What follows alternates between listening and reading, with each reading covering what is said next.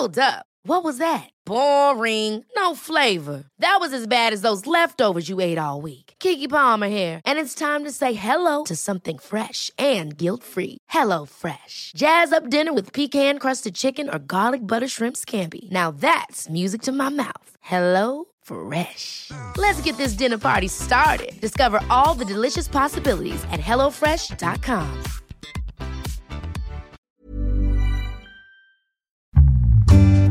Shares for beginners. You may need to be making an investment decision. It might be something that you own that has come out with this piece of news, and it might not be obvious what the implications are for it immediately, and the share price is reacting, and you can't work out immediately if it's overreacting or underreacting. Do you actually want to exit your position on the back of this, or would that be an overreaction? So it can be, it's very intense and very stressful if you're trying to actively manage your portfolio and protect what you're investing, but not make stupid mistakes. G'day and welcome back to Shares for Beginners. I'm Phil Muscatello. What is reporting season? How do analysts find the numbers that they use to judge the quality of a company? Today, I'm joined by Simon Shields, Portfolio Manager and co-founder of Monash Investors. Hi, Simon. Hi, Phil. Thanks very much for coming on. Great to be here. Let's start with a discussion about your background in finance. How did you get to this point? Oh, well, it's a pretty long story. I'm in my mid-50s, so I did courses at university that was relevant. I did accounting, finance, law, did an MBA following university, joined the Chartered for Financial Analyst course, which is quite a hard course to do, and I got that qualification, and it's a professional association. My first job was as an equity analyst with Westpac Investment Management, 5 years there, 3 years at Rothschild, same sort of job. Almost 10 years at Colonial First State, same sort of job, and as a portfolio manager and eventually head of Aussie Equities. They were growth investors, so a focus in the looking for growth shares and a bias like that in the portfolio.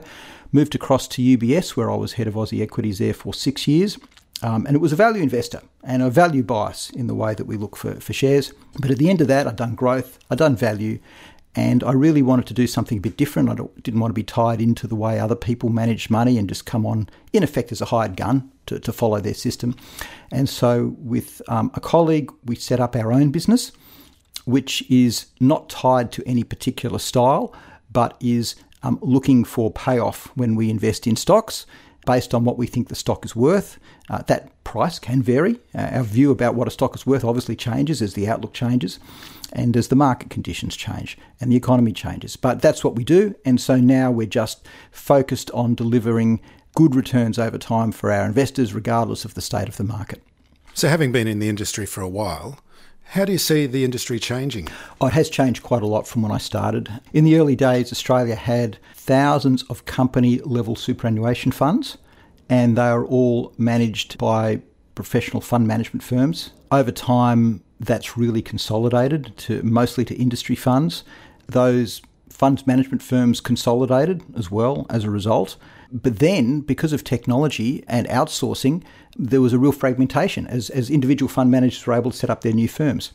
So that led to an expansion in the number of fund managers, followed again by more consolidation by the industry. So where does that leave us now? Well, essentially, there's been so much consolidation at the industry super fund level that there isn't the same sort of market for professional fund managers that there was. Where the market's more focused is more at a retail level now, either direct investing or financially advised investing. And so the clients either investing in shares themselves, or they're investing in funds themselves, or they're individually managed super funds are investing in funds. And that's where our client base is across all those three sort of areas. So we're recording today on the 19th of July. So what is reporting season? As you know, the financial year in Australia is 30 June, and typically companies will do half-yearly accounts, so as at the end of December and as at a full year at the end of 30 June. And they take about a month to do those numbers and to pull a presentation together on the back of those numbers. And then they come out and they talk about the results for the half or the full year with a presentation and generally with an outlook statement. And that's reporting season. It generally starts about back end of the first week of either February or August and goes to the end of that month. And so we have it in a 6 monthly period in Australia. In America, they report quarterly. So they have reporting seasons every quarter. It doesn't take a month generally to get all the information out. So in the United States, for the June quarter, as of today, we're already starting to see lots of companies start to come out with their results. They don't have presentations that are generally as detailed as the Australian presentations. And the other difference between us and the United States is that we have continuous disclosure and they don't have continuous disclosure.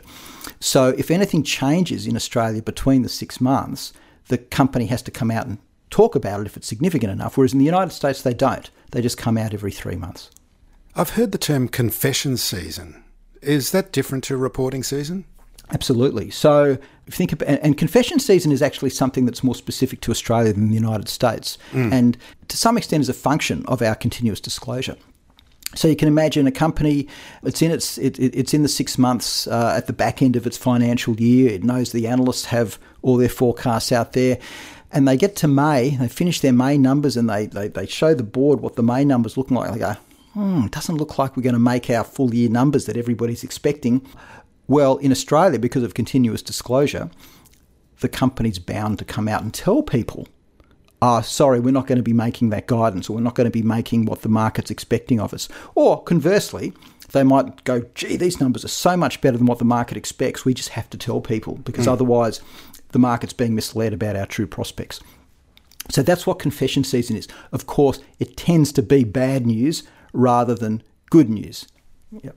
So expectations, that's something we hear about all the time, analysts' expectations. And you hear a company report comes out and they either beat expectations or they don't come up to expectations. And that can have a significant impact on the share price, can't it? Very. So it can be confusing for somebody looking at a company coming out with some cracking numbers. The sales are up 25%. And the profit's up 30%. I've seen that. And the share price falls. Yeah. And the reason why the share price falls is because the market was already expecting those cracking numbers and they came in less than what was expected. And therefore, the stock price was priced for news that was better than what came out, and then the price had to adjust downwards to reflect the news. So that's what that is. Yeah. So when we were organising this interview, we mentioned that it's a good time to talk now because in a couple of weeks' time you're going to be really busy. That's right. What are you actually doing? I mean, presumably you can't go through every company's accounts. But are you just looking at the companies that you're particularly interested in, or? Yeah, so there's the companies we own or are short. We're very interested in those companies, and there's also companies that we're thinking about owning or thinking about shorting, and then there are companies that come out with something that just grabs our attention. And that's one of the great things about being a professional investor. If you're somebody that likes news and let's say you're somebody that likes betting as well, not that I bet, but it's a fun, interesting sort of thing to do if you get into it. As far as I'm concerned, being a professional investment manager is a great career because you're always looking at the news and you're always trying to work out what something's worth, and you're trying to work out where putting your money where your mouth is. Yeah, you're running your tape measure on a whole bunch of things. Yeah, that's right. So reporting season gets really, really busy because there are some days when there are 20 or 30 companies coming out, and in any one of these companies, if you wanted to, you could spend an hour and a half or 2 hours between looking at the actual financial information that came out, understanding what's in there, looking at the presentation, listening to the presentation, asking questions to the management. And so you have to really work out where you want to spend your time. And sometimes you only spend 5 minutes on something, and sometimes you spend half an hour on something, and sometimes you spend 2 or 3 hours on something, and you've really got to work out where you're best spending your time. And the more of a surprise the news is, of course, the more the share price is going to be reacting as well. And you may need to be making an investment decision. It might be something that you own that has come out with this piece of news, and it might not be obvious what the implications are for it immediately, and the share price is reacting, and you can't work out immediately if it's overreacting or underreacting. Do you actually want to exit your position on the back of this, or would that be an overreaction? So it can be, it's very intense and very stressful if you're trying to actively manage your portfolio and protect what you're investing, but not make stupid mistakes. So there is actually a period of uncertainty there that you might be going through when these reports come out, and you really do have to spend a bit of time. Well, this is something that's really interesting, right? Yeah. So you can imagine what happens. A company comes out with its numbers, and everybody finds out at the same time. The man in the street finds out. The professional buy-side analyst and fund manager finds out. The sell-side analyst finds out, and the dealer at the broking house finds out. Now, they all have different levels of understanding of the business, and things that look obvious on the surface, there might be details below that are really important. What's in the abnormals? Are there notes to the accounts that you need to know about? Is there a mix change involved in the way that the prices have changed overall for the company, or is it a volume effect that's occurred? What's happened to costs, and is it something that's relevant to just that company or to other companies as well, right? No. So quite often we see a company come out and the share price moves one way, and then over the course of, it could be as little as 15 minutes or it'd be 2 or 3 hours, it moves another way. And sometimes it doesn't actually move that other way until the brokers put their notes out overnight, because they've had to have that much time to really go through things and talk to the company and have a considered response. And maybe they've come out and gone, no, this is an overreaction by the market. You can add value as an investor or a fund manager by being really on top of things, but it's also the speed at which you can assimilate that information and be confident of what you're seeing and take your position based on what the market's doing, which might be counter to what you think is right. Or it might be the market reacts positively, but you go, gee, it's not even reacting positively enough. I'm going to buy it, even though the share price has just jumped 10%. Is gut feeling a major part of it? I'd say informed decision-making. Having seen similar situations in the past, and certainly some rhyming and so one of the things I'm very big on is recurring business situations and recurring patterns of behaviour. I've got absolutely no doubt that it's very, very important to look at how different industries or companies or products have worked in the past, how the customers have responded in the past, the costs that drive them, how the businesses have responded in the past, because quite often what you're looking for is what comes next. Okay, this is what's happening now, but what does that mean next? And, rather than just sticking your finger in the air and guessing, if you can look back and seeing how it worked out previously, that's really important. Another term I've heard in terms of company reporting is 4C, and I believe this is something for very small cap companies. What is it? A 4C is a quarterly cash flow statement, so that's just the number that the stock exchange uses to describe that report. But this is not every company? No, it's for companies that aren't profitable. Mm-hmm. When a company in its early phases, happens a lot with mining companies, it's sort of still in the project phase, or it might be a company that's come to market with revenue but doesn't have profit. The stock exchange is basically saying on a quarterly basis, you've got to show the market your cash flow, and there are certain line items you've got to show us. You've got to talk about your balance sheet. You've got to show what your expenses are in the next quarter, because you're not a profitable company yet, and people need to be able to keep a closer eye on how you're going. So how are you viewing this upcoming reporting season? Are you going into it with any thoughts? Yes, I think this is going to be one of the most disappointing reporting seasons we've had in Australia for a long time. And so that's a relative to expectation thing. But interestingly, I'm not thinking that it's going to be disappointing in terms of the results the companies have for the current financial year, ended 30 June, but rather for the outlook for the following financial year, ended 30 June 2023. So companies will give you some sort of projection to base the future on? Yes, generally they do. Because of COVID, they were given an excuse not to do that. And some companies are still sort of leaning on that as a reason why they can't give guidance. But generally, yes, companies will look at their rate of sales post 30 June. They'll look at their order books post 30 June. They'll look at what their customers are saying to them, if they've got business customers, about their expectations for ordering from them. They'll think about what the pricing that the market can support is and what their costs are going out. And they'll come out with a guidance that might be a range, or it might be a figure, or it might be relative to last year. We expect to do 5% better, whatever it is. There's been some very interesting changes globally and in Australia over the last 12 months. Some would say unprecedented for a very long time. Yeah. So, obviously interest rates are going up and that's impacting on mortgages, and we're still seeing rents climbing as well. So the cost of shelter, as they say in the United States, or housing in Australia, is going up. Likewise, energy prices are going up, whether it's electricity or gas, and petrol as well. And these are generally non-discretionary costs in the same way that the mortgage and the rent are non-discretionary. Food prices have gone up as well, non-discretionary. So we've got inflation going, costs have gone up for consumers in non-discretionary, so less money to spend on discretionary things.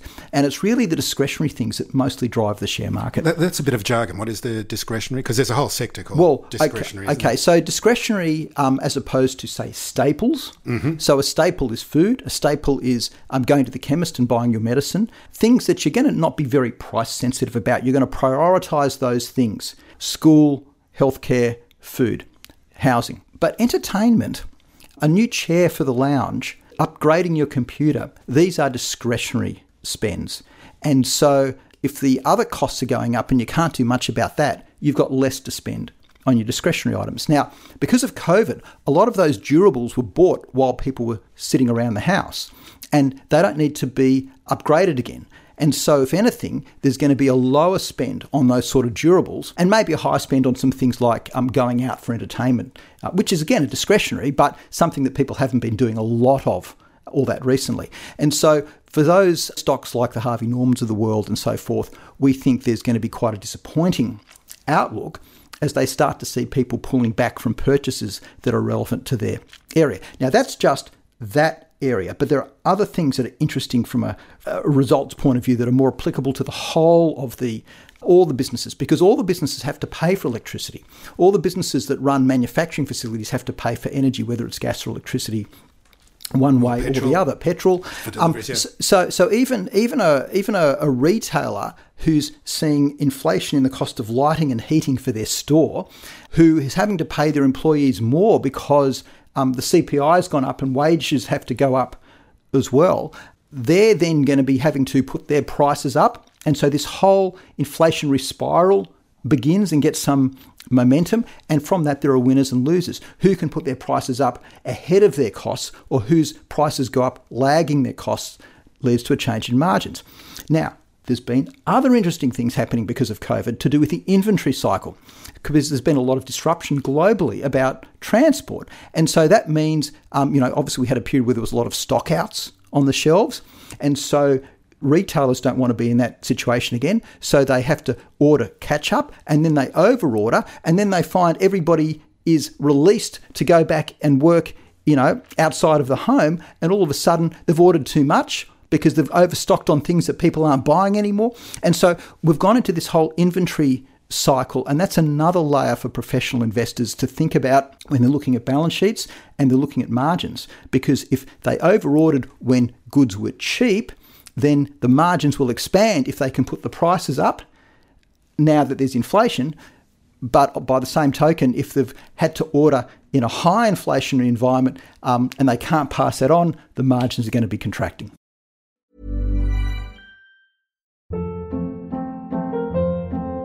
Hold up. What was that? Boring. No flavor. That was as bad as those leftovers you ate all week. Keke Palmer here. And it's time to say hello to something fresh and guilt-free. Hello Fresh. Jazz up dinner with pecan-crusted chicken or garlic butter shrimp scampi. Now that's music to my mouth. Hello Fresh. Let's get this dinner party started. Discover all the delicious possibilities at HelloFresh.com.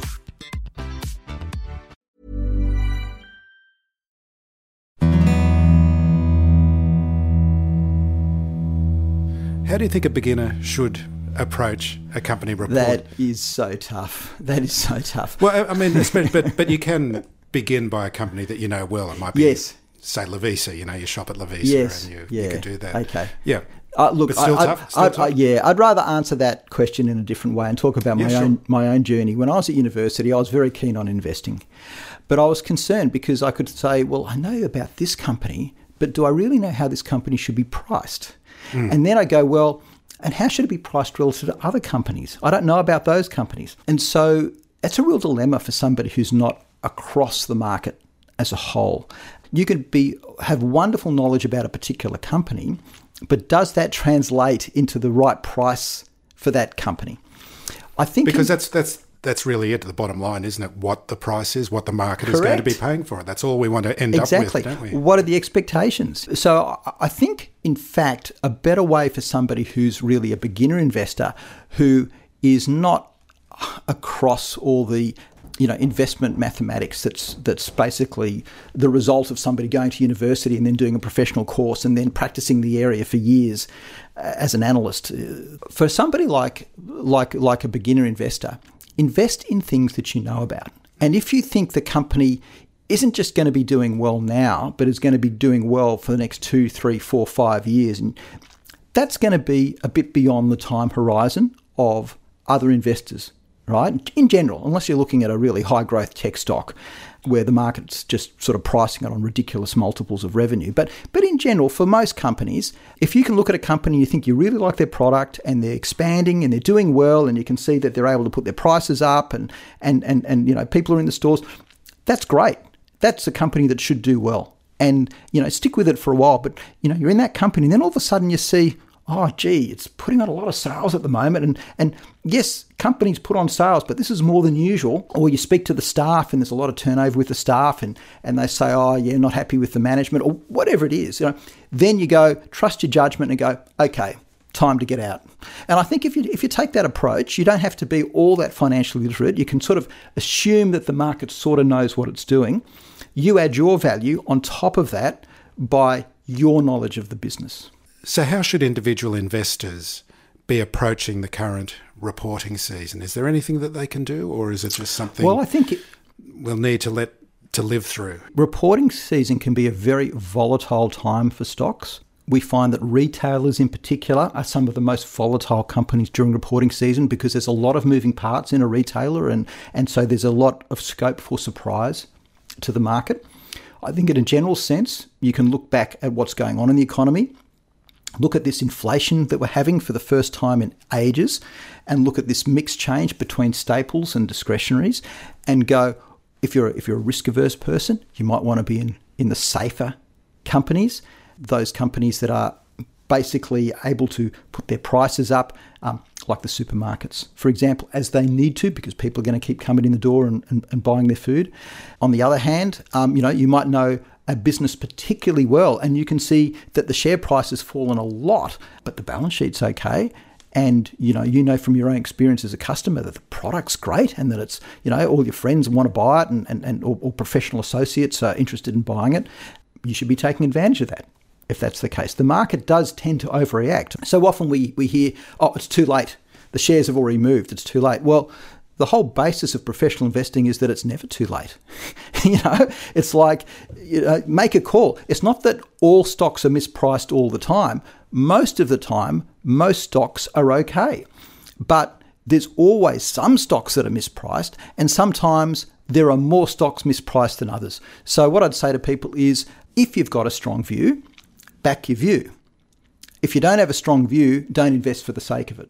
You mentioned earlier in the interview about being a hired gun and that you were sick of, you wanted to work in your own investing framework rather than someone else's. So what is your investing framework now? What is the funnel for making decisions about what to buy and, sell, because you do short as well? Okay. So it hangs on this taking advantage of recurring business situations and patterns of behaviour. The analysts that look at stocks are all very clever young people for the most part, and they do really good work.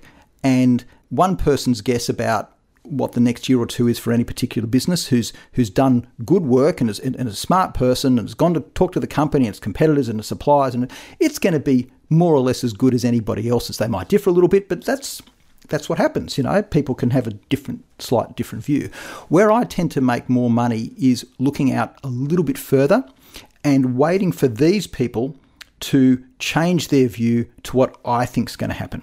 And of course, that's not applicable to all companies all the time. So I'm looking for these situations where I can look back on something that's playing out and say, in the past, a situation like this has led to an outcome like that. And if that outcome like that is different from what the market's expecting on a 2, 3, 4 year view, that's where I can make money, either by going long or, if it's a bad thing, by going short. So that's not where it begins and ends, because that's just the framework of, is there an opportunity? Where it really begins and ends is doing all the hard work as an analyst and actually taking that view, turning it into forecasts for the balance sheet, the profit and loss, the cash flow, taking those numbers and turning them into, well, what price should this stock be trading at in that situation? And then finding a situation where my view about where the stock should be priced today, based on my expectations, is very different from where the stock is trading based on the market's expectations. And so that can be a positive or a negative, so it's a long or a short, and that's what we're looking for. And so we're not tied to any particular style, but we're looking for value. We're looking for that payoff. To get that payoff, we're typically looking for a step change up or down in earnings. So that's growth, right? And tying those two together is that insight. Why is this opportunity there, and how is it going to be resolved? And you also have a process for deciding when to sell a stock as well, don't you? Indeed. It's really the same as the buy process, really. I mean, it's all about the price and the payoff. So we don't invest in a stock long unless we think there's a 60% upside to the price that we think the share price should be trading at today. Over what sort of time period? Well, this is the point. It's over the period at which we think the share price should be trading today. So we look out into the future. So we'll look out 2 years, 3 years, 4 years, 5 years, do a discounted cash flow on those numbers to bring it back to the price we think the share should be trading at today and compare that to the current price. Now, if things work out for us, the market might realise that we're right very quickly about the outlook for the stock, and the price could go very quickly to the price we think it should trade at today.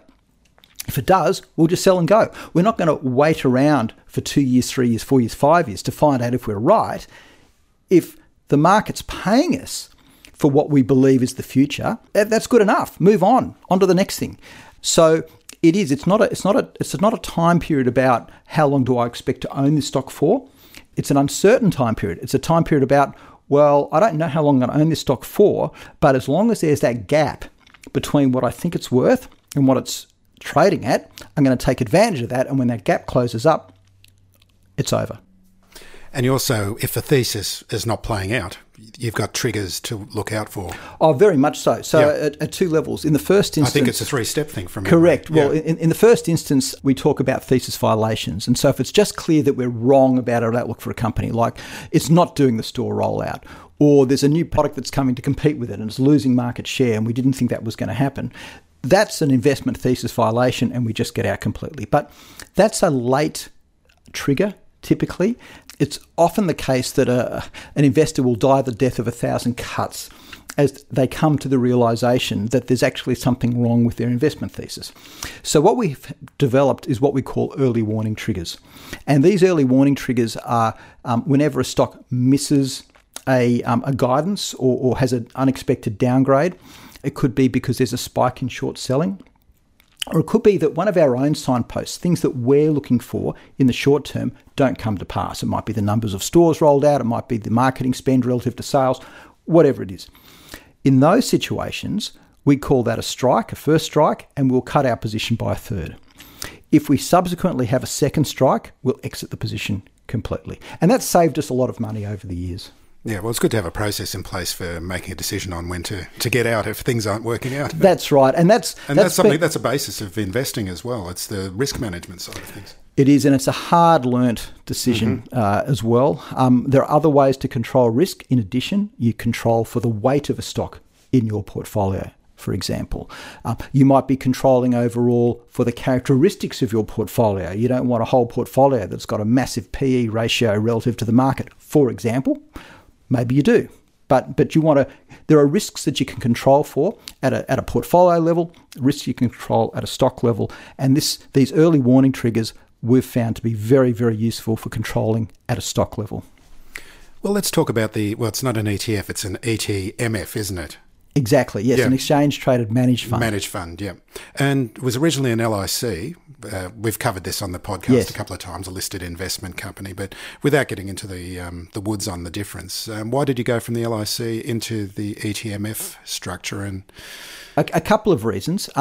The main reason was because there was a persistent discount in the price of the LIC relative and that's common. to That's its common net in assets. LIC Yes. land, isn't it?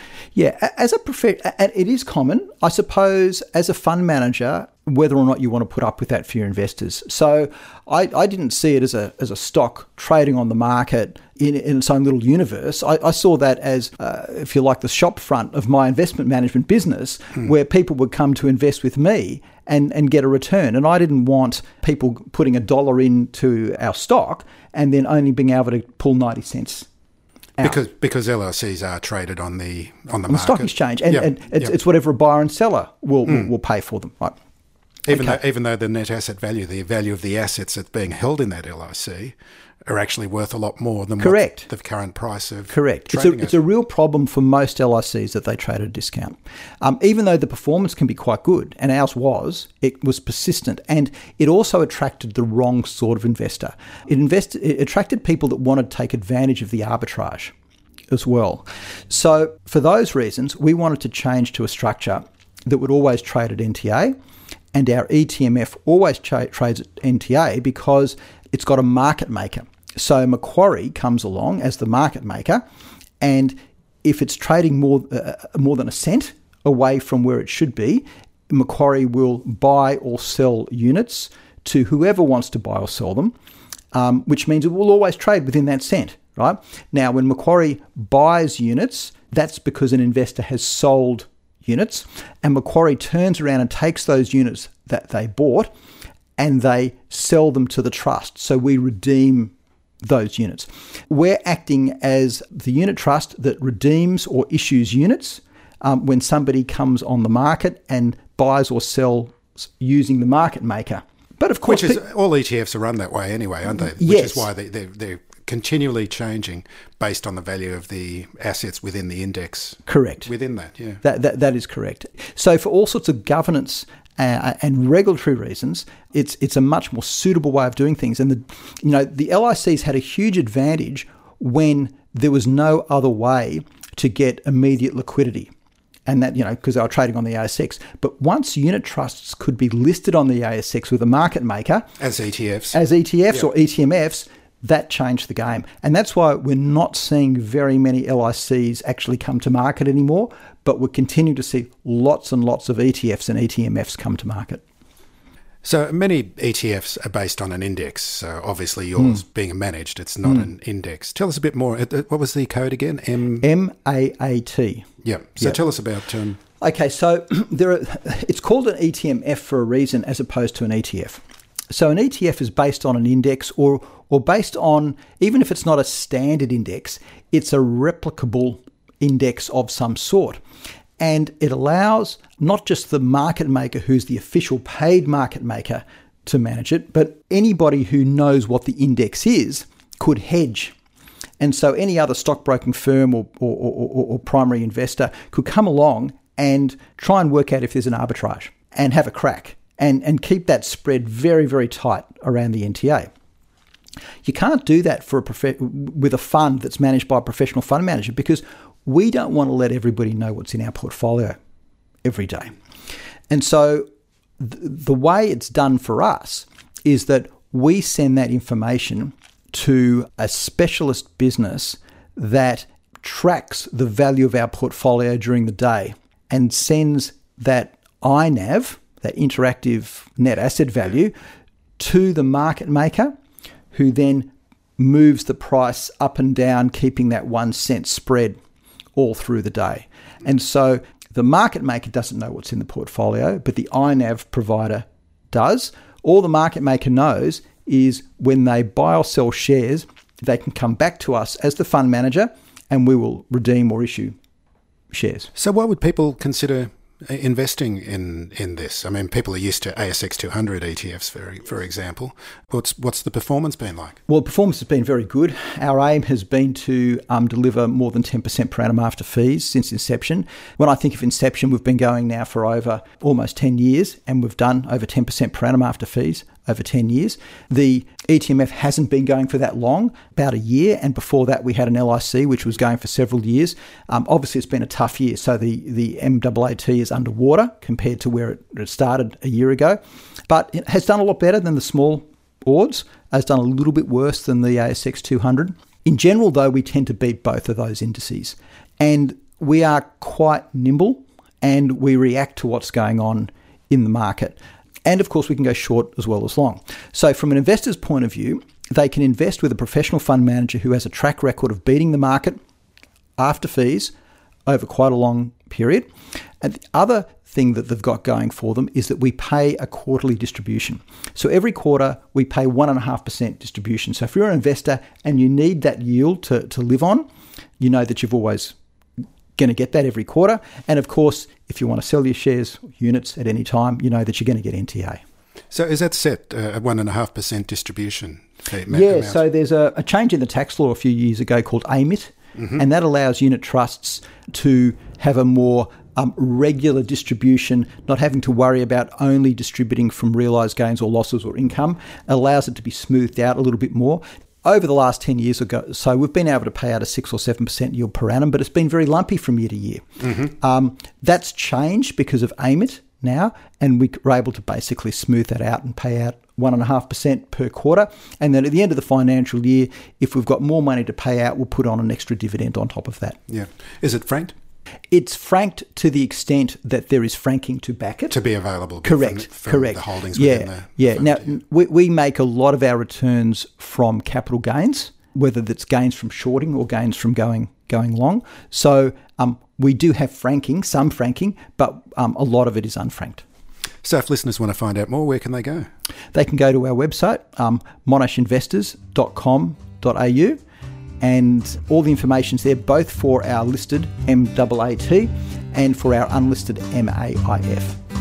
Simon Shields, thank you very much for joining me today. Thanks, Phil. If you found this podcast helpful, please tell a friend, especially if it's someone who needs to start thinking about investing for their future. You'll be helping them and helping me to keep this show on the road. Shares for Beginners is for information and educational purposes only. It isn't financial advice, and you shouldn't buy or sell any investments based on what you've heard here. Any opinion or commentary is the view of the speaker only, not Shares for Beginners. This podcast doesn't replace professional advice regarding your personal financial needs, circumstances, or current situation. And thank you for listening to my podcast.